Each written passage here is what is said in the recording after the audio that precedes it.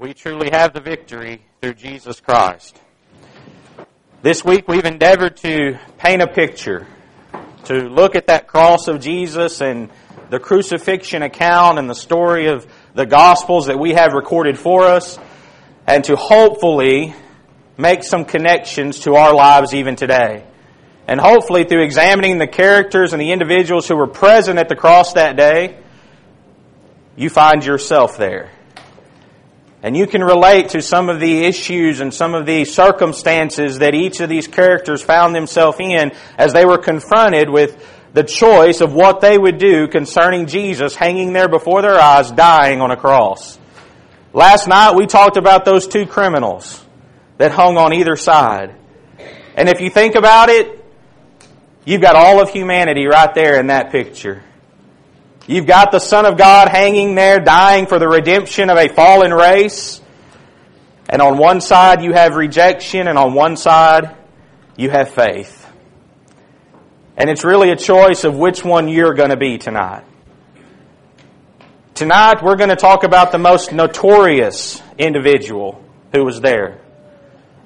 Probably the most infamous adversary that mankind and that God has ever had. And that's Satan himself. I believe Satan was there when Jesus died on the cross. I think Satan was working through the decisions and choices that other people had made, such as Judas, which we studied earlier in the week. And I believe Satan was there out of pride and out of his own ego to hopefully capture and to understand and see that he had gained a victory over God. And ultimately it was his greatest defeat. And that Jesus was dying for a purpose. And at the end of the study, we're going to look at who really made that decision and if it really had anything to do with Satan himself at all or not. But tonight we're going to look at that lurking adversary. In Luke chapter 22 and verse 2, the Bible says, "And the chief priests and scribes sought how they might kill him, for they feared the people. Then entered Satan into Judas, surnamed Iscariot, being of the number of the 12. So we see that Satan himself had been operating. Satan had tried to put a plan in place. And Satan had been working through those who were jealous of Jesus and those who hated Jesus and what he had preached and what he had stood for. And he was looking for an opportunity that he might defeat Jesus. And he thought the cross was the ultimate conquest of what he could do and perform against God. You know what Satan's ultimate goal from the beginning always was? As far as our understanding of Satan and our creation and in this earth, it was to thwart the Word and to thwart the plan of God. Revelation chapter 12, beginning of verse 3 says, "And there appeared another wonder in heaven, and behold, a great red dragon, having 7 heads and 10 horns and 7 crowns upon his heads. And his tail drew the third part of the stars out of the heaven, and did cast them to the earth. And the dragon stood before the woman, which was ready to be delivered, for to devour her child as soon as it was born. And she brought forth a man-child, who was to rule all nations with a rod of iron, and her child was caught up unto God and to His throne." And in Revelation 12, we see a picture of the Messiah that was going to come out of the nation of Israel. And that Messiah, that Savior, that man-child that it speaks of there, was sought by Satan himself. You know, there were instances throughout the history of the Bible that we read and we study that there were attempts made on the life of Jesus, weren't there? There were times where rulers and those that were in power sought to kill him and were unsuccessful. There were times where Satan himself tried to tempt Jesus and to try to get him to fall and to give in to temptation and the lust of the flesh, just like he operates on you and I. And at times he even operated through those that were closest to him. Think about the slaying of the innocent in Matthew chapter 2. Verse 16 says, "Then Herod, when he saw that he was mocked of the wise men, was exceeding wroth, and sent forth and slew all the children that were in Bethlehem, and all the coast thereof, from 2 years old and under, according to the time which he had diligently inquired of the wise men." You see, Herod's desire was that this Messiah, this Savior, this King that the Israelites were looking for to restore the nation of Israel to its prominence and to its power, that child would just be destroyed. That would solve his problem. The problem was the plan didn't work, did it? Because God had gotten word to Joseph and Mary to escape and to flee into Egypt. Now I want you to think about all the other children that died. And I want you to understand Satan was behind that.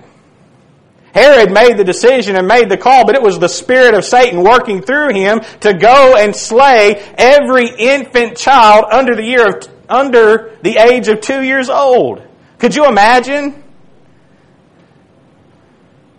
If someone came into Denton, Texas and said, we're going to round up every child that's under the age of 2 and we're just going to murder them.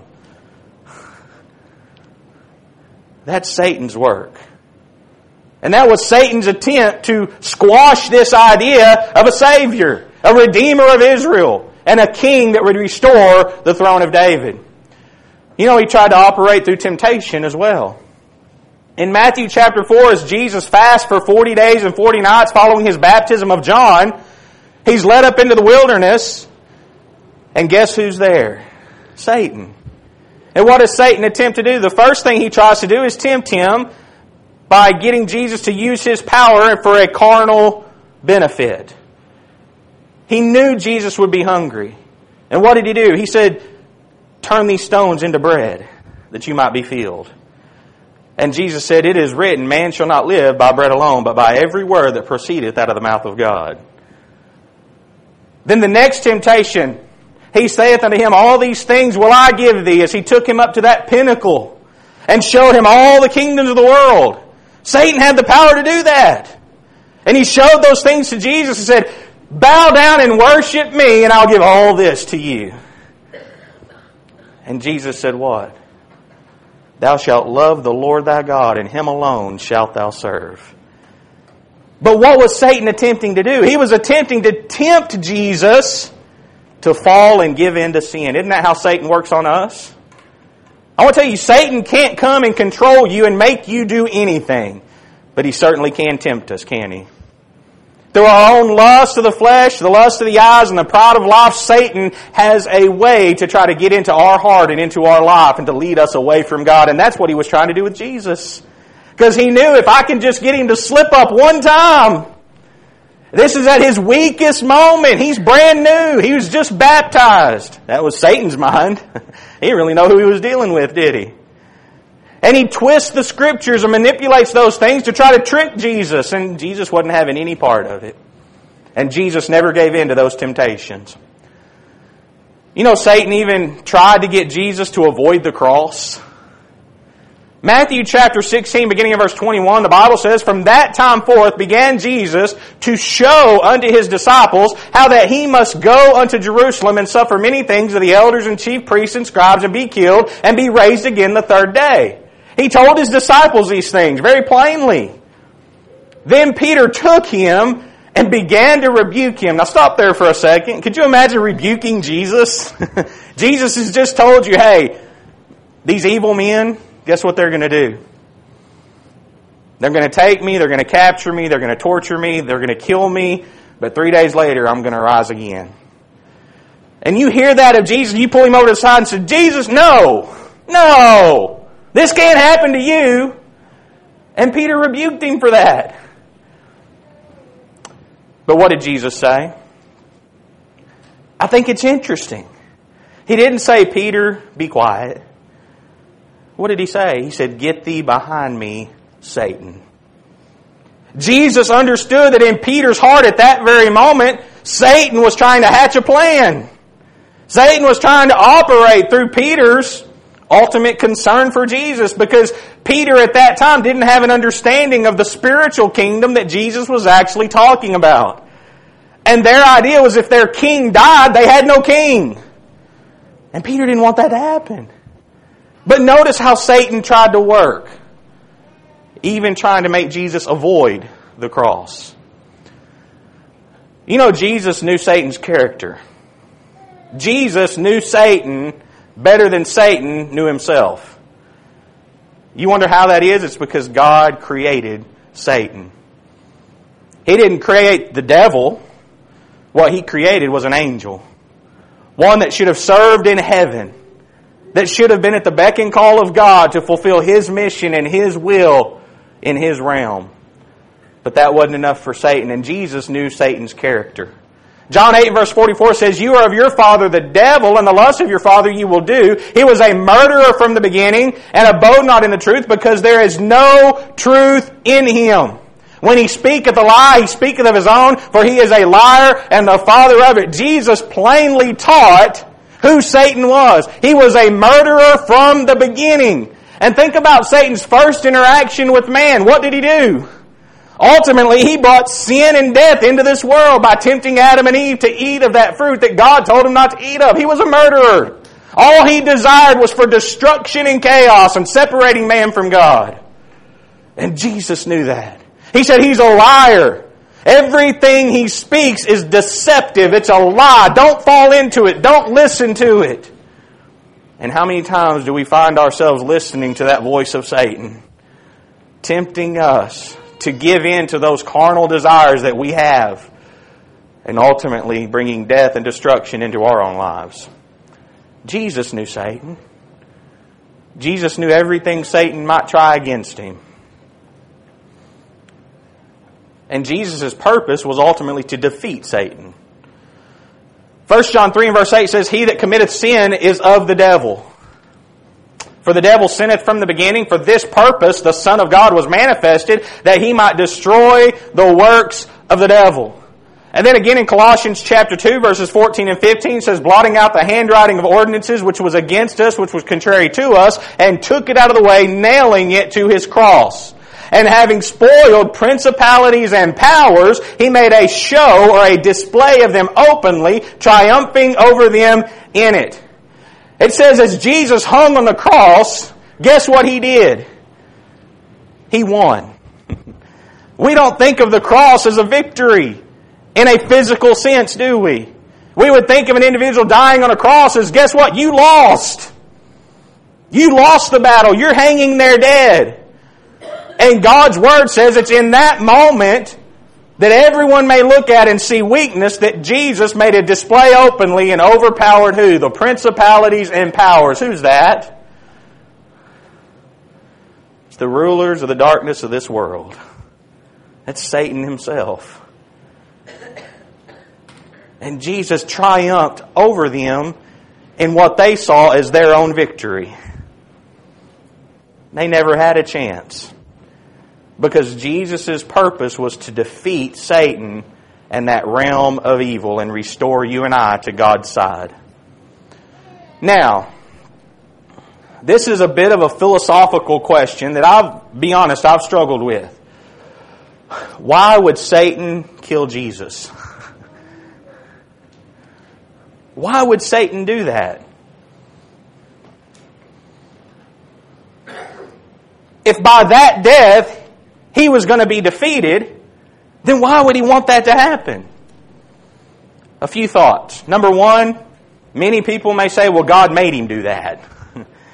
Because of God's sovereignty and His overall plan and what He had, He made Satan perform and do those things. I don't believe that. I think Satan operated by his own free will, just like we have the opportunity to do today. There's another thought that Satan just couldn't help himself. He was so bloodthirsty and he was so vindictive against Jesus and everything good that Jesus stood for that he wanted that moment of satisfaction that he thought he won, even if he knew it was going to defeat him in the end. Possibly. There's another school of thought that Satan underestimated Jesus' resurrection.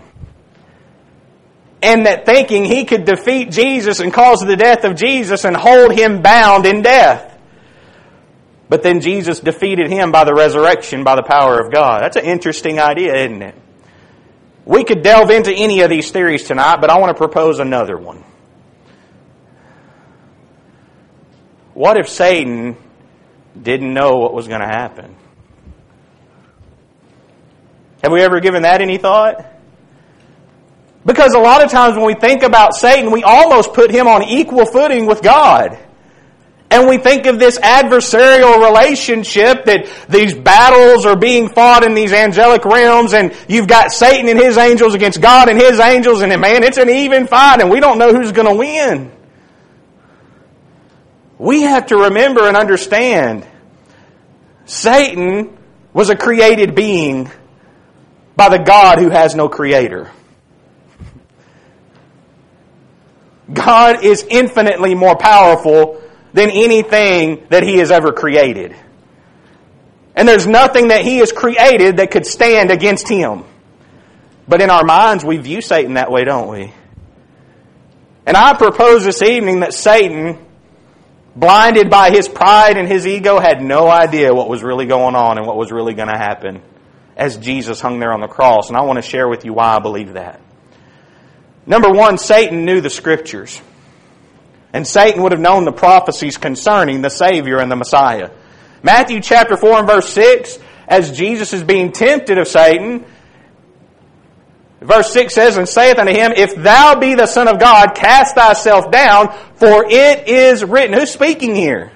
This is Satan. And guess what Satan is doing? He is using the Scriptures, the Word of God, in an attempt to trick Jesus. And he says, "For it is written, He shall give His angels charge concerning thee, and in their hands they shall bear thee up, lest at any time thou shalt dash thy foot against a stone." That's an accurate quotation of a passage out of the book of Psalms. Satan knew the Word of God. Satan knew the Scriptures. He could use those things to manipulate and try to subdue Jesus.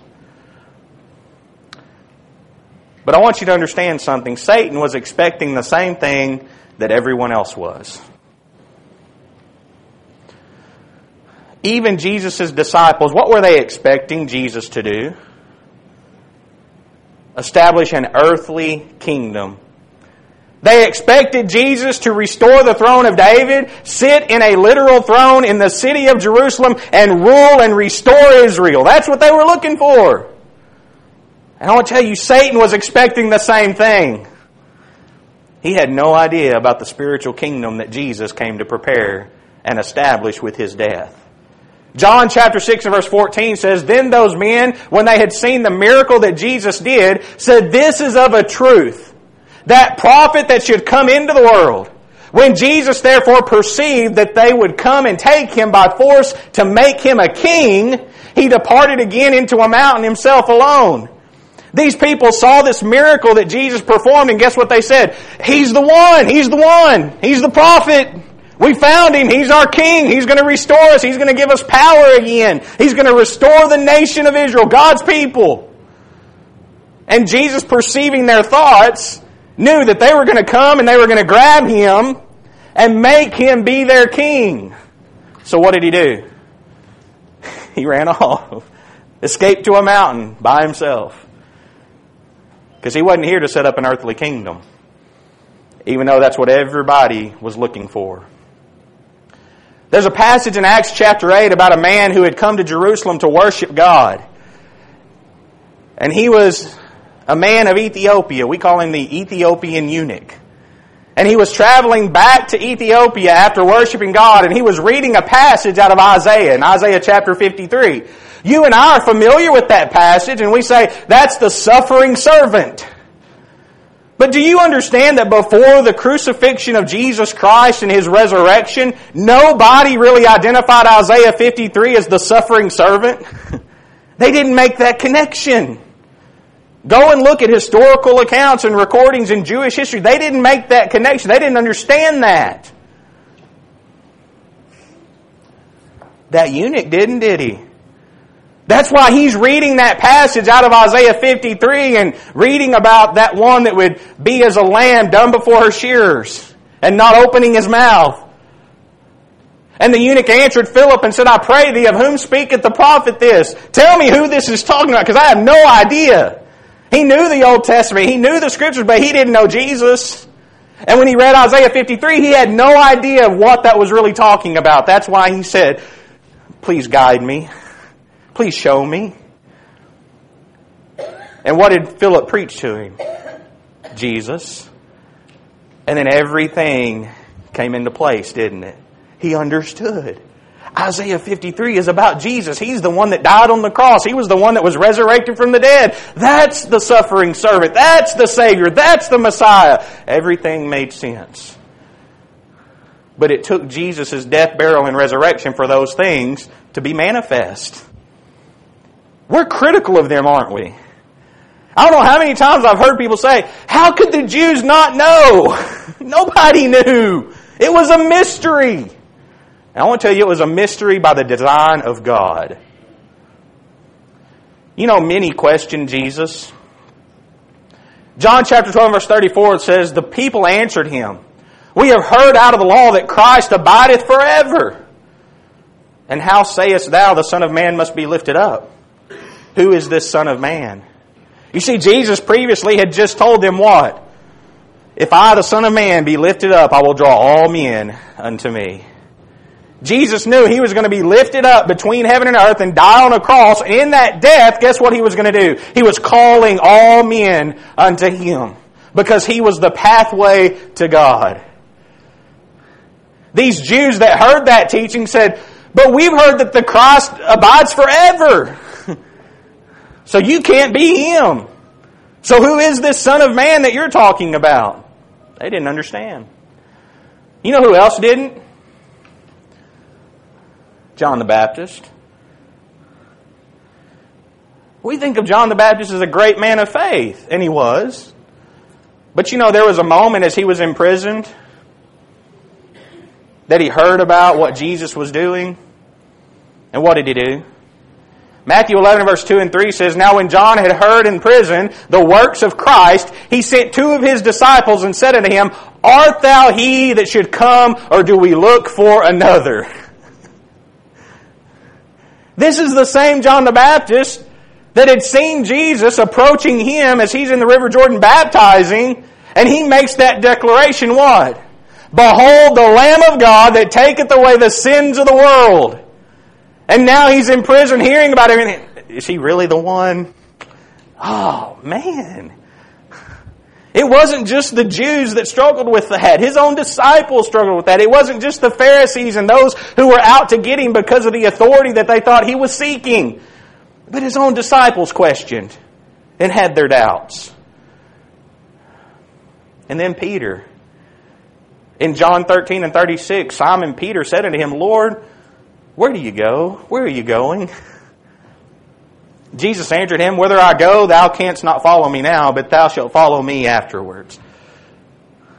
Shouldn't Peter have known that?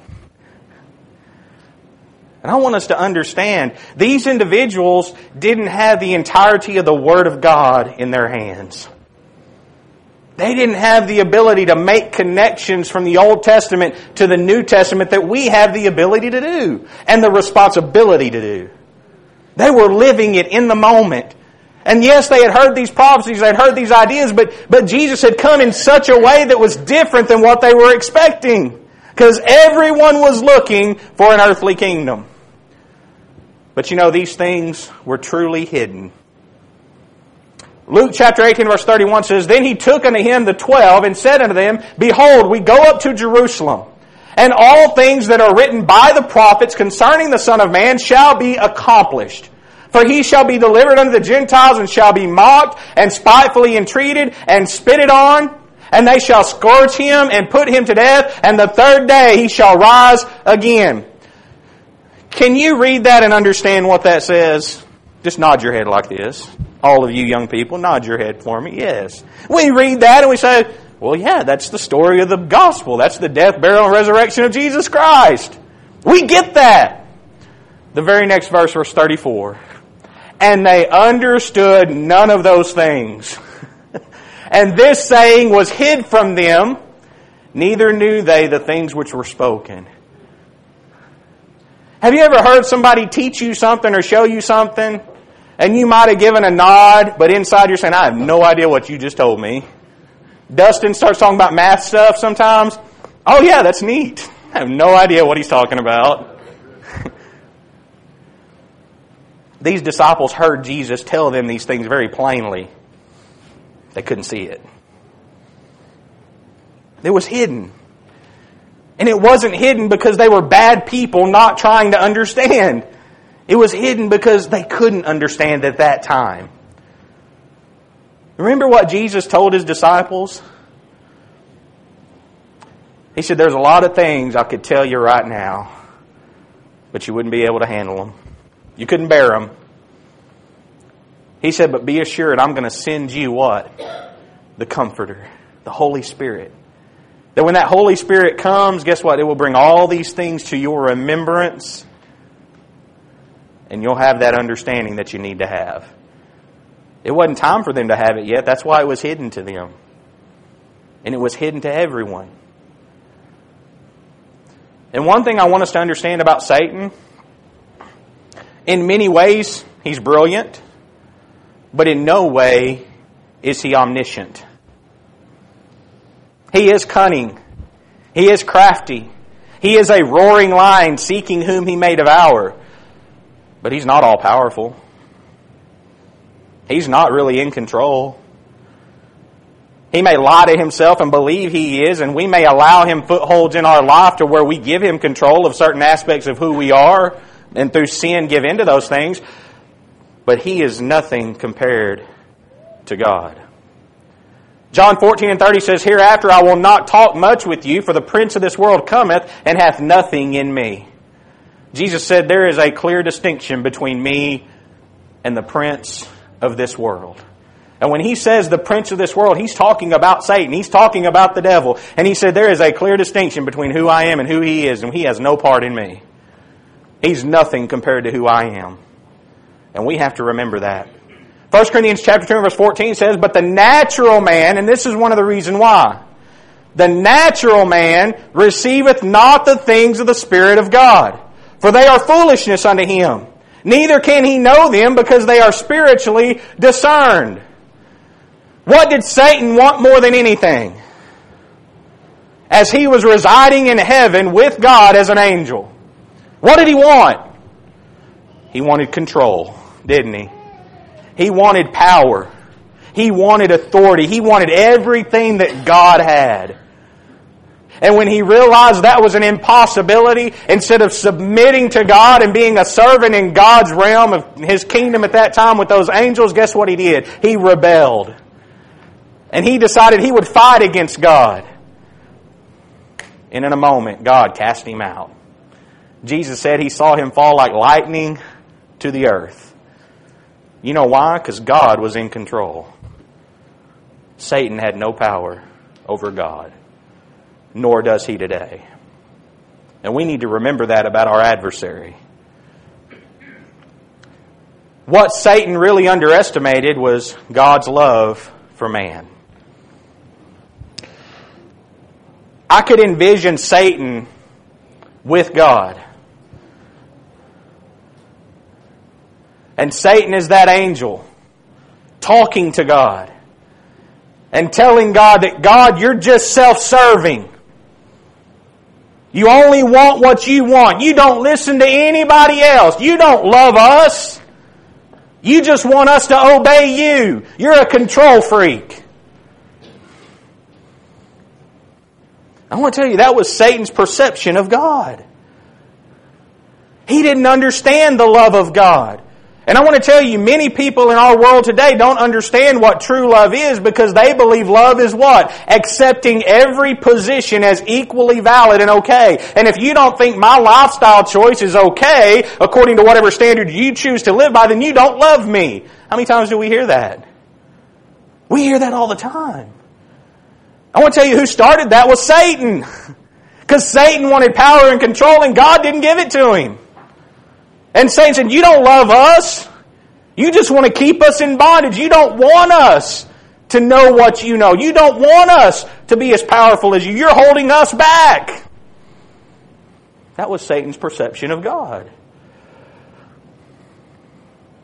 And what Satan never could understand was why God loved us.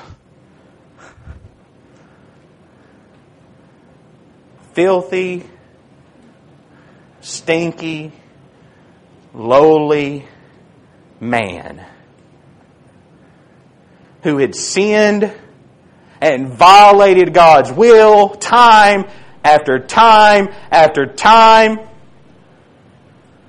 And God still looked down on us and said, I love you. And in fact, I love you enough that my son's going to die for you.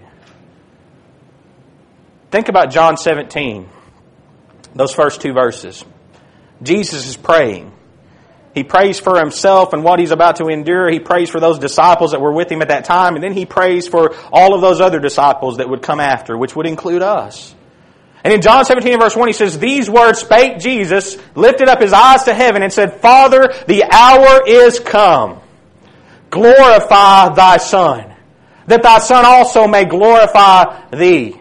As thou hast given him power over all flesh, that he should give eternal life to as many as thou hast given him. Jesus saw the cross that he was about to bear, that he was going to die on, that his flesh was going to be nailed to, that his blood was going to soak. And he said, guess what? That's God glorifying his Son. That's hard for us to understand, isn't it? And that in that moment, God was glorified. We don't see the cross as that, do we? Many times we see the cross as defeat, that Jesus lost. And Jesus said, that was me glorifying God as he hung there. And Satan could not wrap his mind around that because he underestimated God's love for man. Satan makes that accusation against God.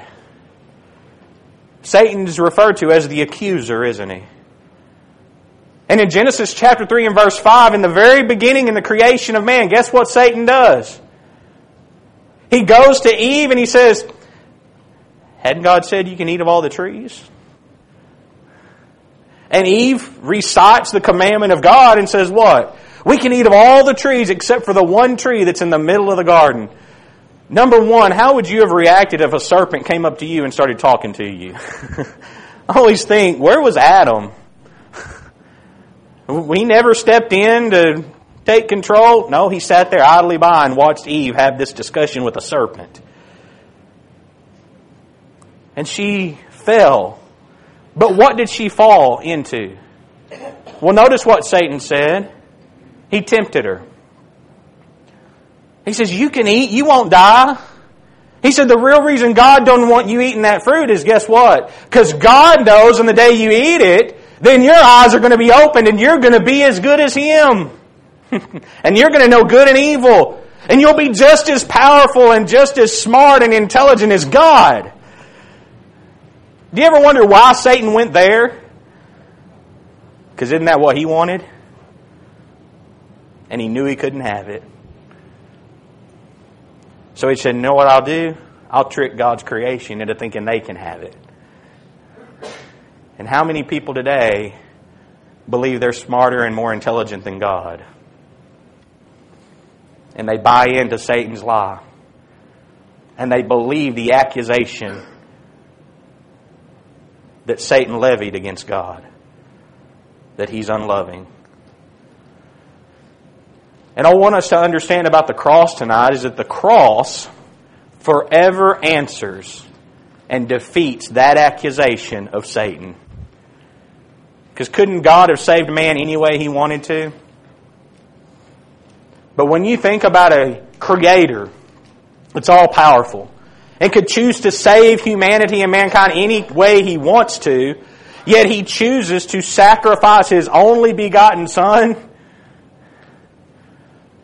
guess what He wanted us to understand? He wanted us to have a full understanding of what Satan himself could never understand, and that was his love for mankind. That's why He chose to save man that way.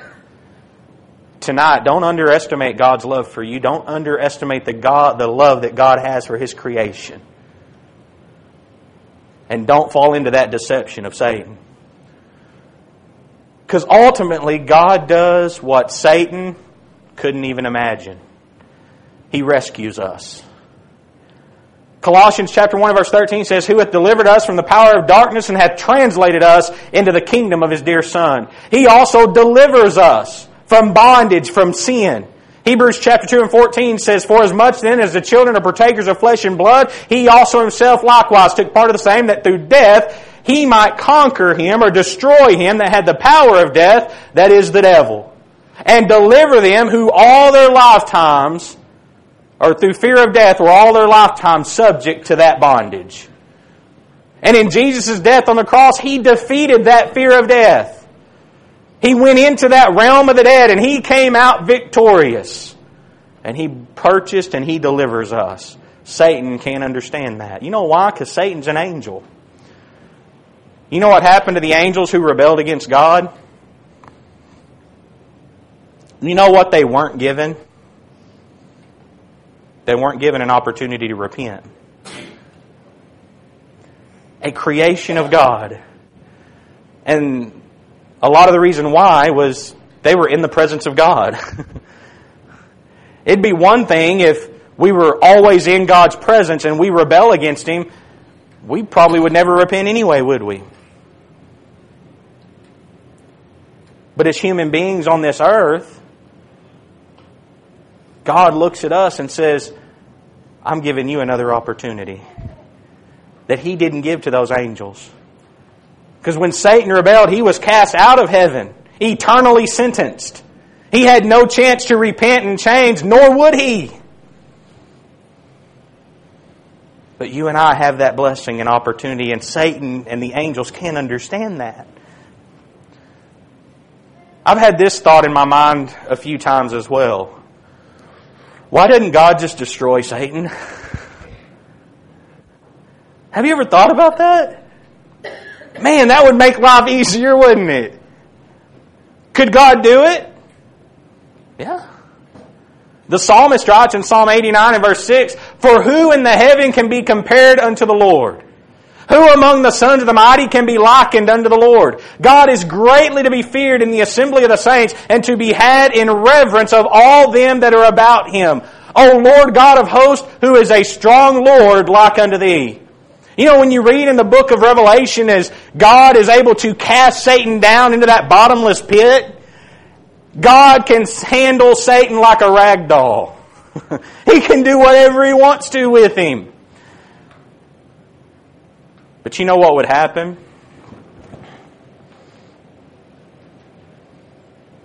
If He did that?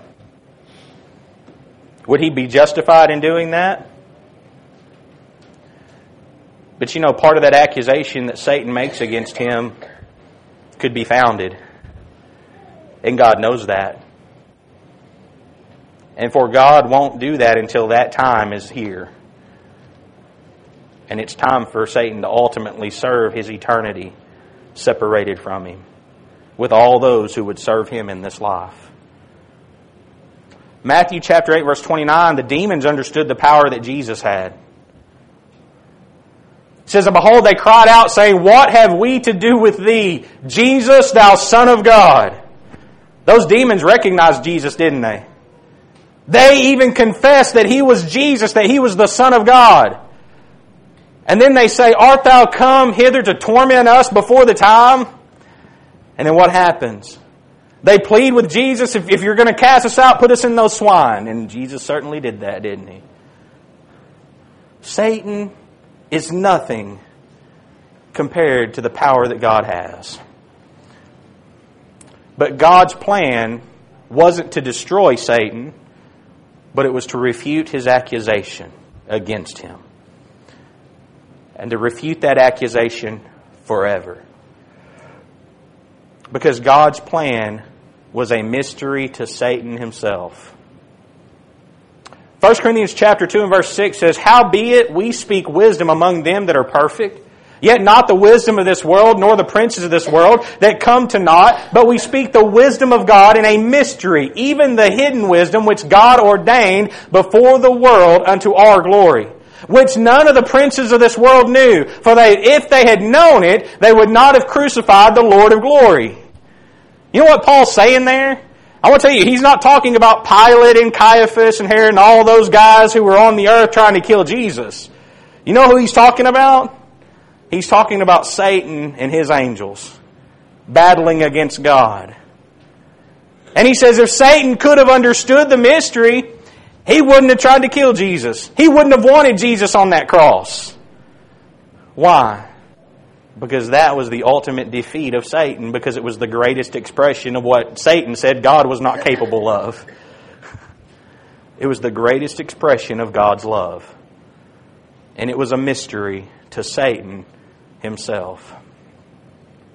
And then in 2 Corinthians chapter 4 and verse 4, he says, in whom the God of this world hath blinded the minds of them which believe not, lest the light of the glorious gospel of Christ, who is the image of God, should shine unto them.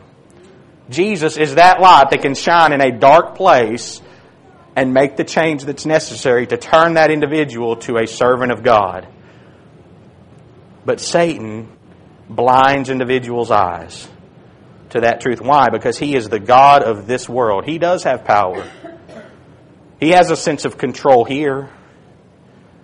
But I want to tell you, it's subject to the control that you give him in your life. He can't take control of anything that you don't give over to him. Young people, do y'all know why we've been talking about spiritual warfare all week? That's why. Because the only way Satan can harm you in your life is you give yourself over to him. That means you have to fight. You have to struggle. You have to not give in to temptation. And you have to be a servant of the Most High God every day of your life.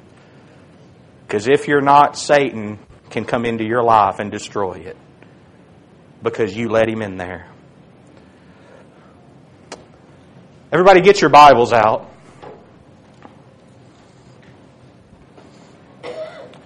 Now we'll look at a passage in Ephesians chapter 3. Just to bring that point home. And to solidify it for us tonight. Ephesians chapter 3, we're going to start there in verse 3. It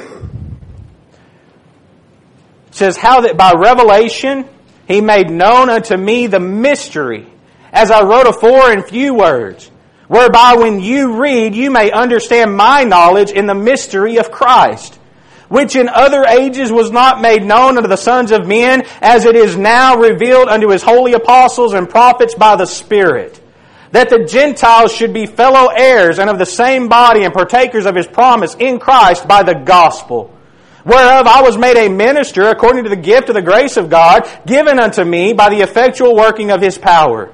Unto me, who am less than the least of all saints, is this grace given, that I should preach among the Gentiles the unsearchable riches of Christ, and to make all men see what is the fellowship of the mystery, which from the beginning of the world hath been hid in God, who created all things by Jesus Christ. To the intent that now unto the principalities and powers in heavenly places might be made known by the church the manifold wisdom of God, according to the eternal purpose which he purposed in Christ Jesus our Lord. It was a mystery.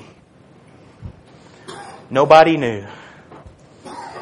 Satan didn't know. Satan didn't know what he was doing. In a sense, he was running around creating havoc and chaos, thinking he was doing something profitable for him. He wasn't doing anything. Because he didn't understand the game plan. He didn't know the mystery. You know why? Because that mystery was revealed to the apostles. It was revealed to them by the Holy Spirit. It had previously been hidden in God. You know what that means?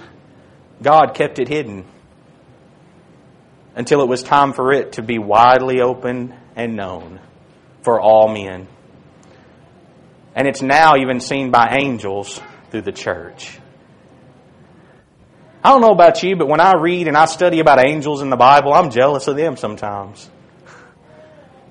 I think about the power that they have.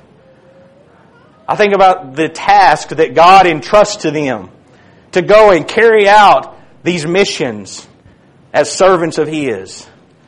And you think about the power that an angel has. You know what the angels say about you and I? I wish I had what you have.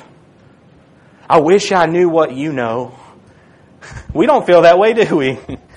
But the angels desire to look into and understand the things that have been given to us through the gospel. Because the gospel was for the salvation of man. And you and I have that through Jesus Christ. No angel, including Satan himself, understood this mystery until Jesus' death on the cross. And by then, it was too late. The deed had been done. The angels desire to understand this mystery. 1 Peter chapter 1 and verse 10, of which salvation the prophets have inquired and searched diligently, who prophesied of the grace that should come unto you, searching what manner of time the Spirit of Christ which was in them did signify, when it testified beforehand the sufferings of Christ and the glory that should follow. Unto whom it was revealed that not unto themselves, but unto us they did minister the things which are now reported unto you by them that have preached the gospel unto you with the Holy Ghost sent down from heaven, which things the angels desire to look into. You know, we talked the other night about some of the faith of some of those apostles. But as those women went to that tomb the third day, why did they go to the tomb? To finish taking care of the body. If they really had faith and really knew what was going on, what would they have said? Why are we going to a tomb? He's not going to be there. They went expecting to find a body. But then they got there and they got the greatest news of all time. The tomb was empty. And you can almost feel their heart energized. We thought he was dead, but he's alive. We doubted who he was, but we don't doubt anymore. And then as he began to make appearances to them, that faith solidifies, it galvanizes, and they get ready to go out and preach that gospel. And those angels wish they could look into and understand that fact tonight. See, what the angels learned leads us to understand that angels can look into our realm. Angels can watch us. In Luke 15, Jesus said that, I say unto you, there is joy in the presence of the angels of God over one sinner that repenteth. How do they know that unless they can observe and see things that happen here in our realm? Fascinating to think about. But what they learned as they saw Jesus nailed to that cross, don't you think they questioned? As they see Jesus laid out on that cross and a nail go through his wrist and another wrist, what's going on? Why is this happening? What's God do? What is happening? Desperately trying to figure this mystery out. They have no idea. The nail goes through his feet. More questions, more concerns. Jesus is crucified. Why? You know what the angels learned that day? Is that God is far more loving than even they could have ever imagined. And Satan learned that day too.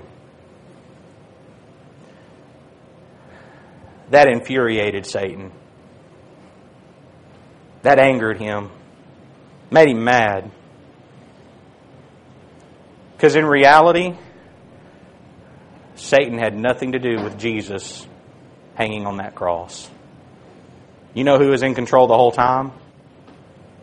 Jesus was. John chapter 10 and verse 17. Jesus said, therefore doth my Father love me, because I lay down my life that I might take it again. No man taketh it from me, but I lay it down of myself. I have power to lay it down, and I have power to take it again. This commandment have I received of my Father. You know why Satan couldn't understand that? It's because he had no idea of the love that God had for you. And Satan sees Jesus hanging there, and Satan thinks, I've won, I've got him. And Jesus all along said, you had nothing to do with this. I gave my life for them. Tonight, Jesus gave His life for you. And I want you to know how mad it makes Satan when you serve God. As he was defeated when Jesus was crucified and that sacrifice was paid, Revelation 12 and verse 12 says, "Therefore rejoice ye heavens, and ye that dwell in them. Woe to the inhabitants of the earth, and of the seal, for the devil is come, and the sea, for the devil is come down unto you, having great wrath, because he knoweth that he hath but a short time." All Satan can do now is go about causing chaos in our lives.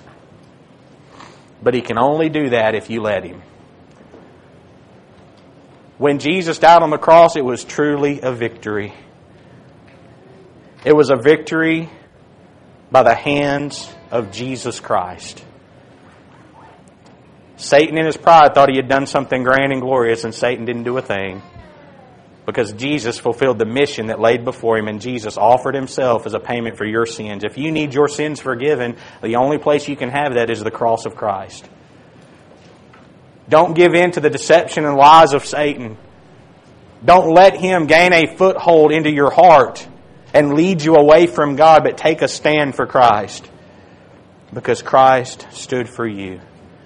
And because of His love, you love Him, and you serve Him every day of your life. And if you need to have your sin removed from your heart, you can do that in baptism.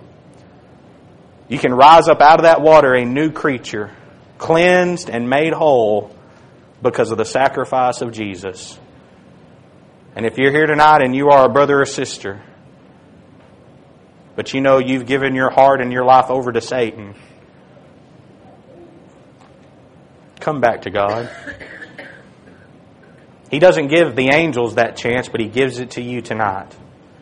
That you could repent and you could be reconciled and restored to God by the power of the same blood that cleansed you when you were baptized. And it continually washes and keeps you clean. So that at the end of our life, we have a promise of a home with God in heaven. And I hope and pray we all make it. Tonight, answer the call and the invitation of Jesus, and come as together we stand and sing.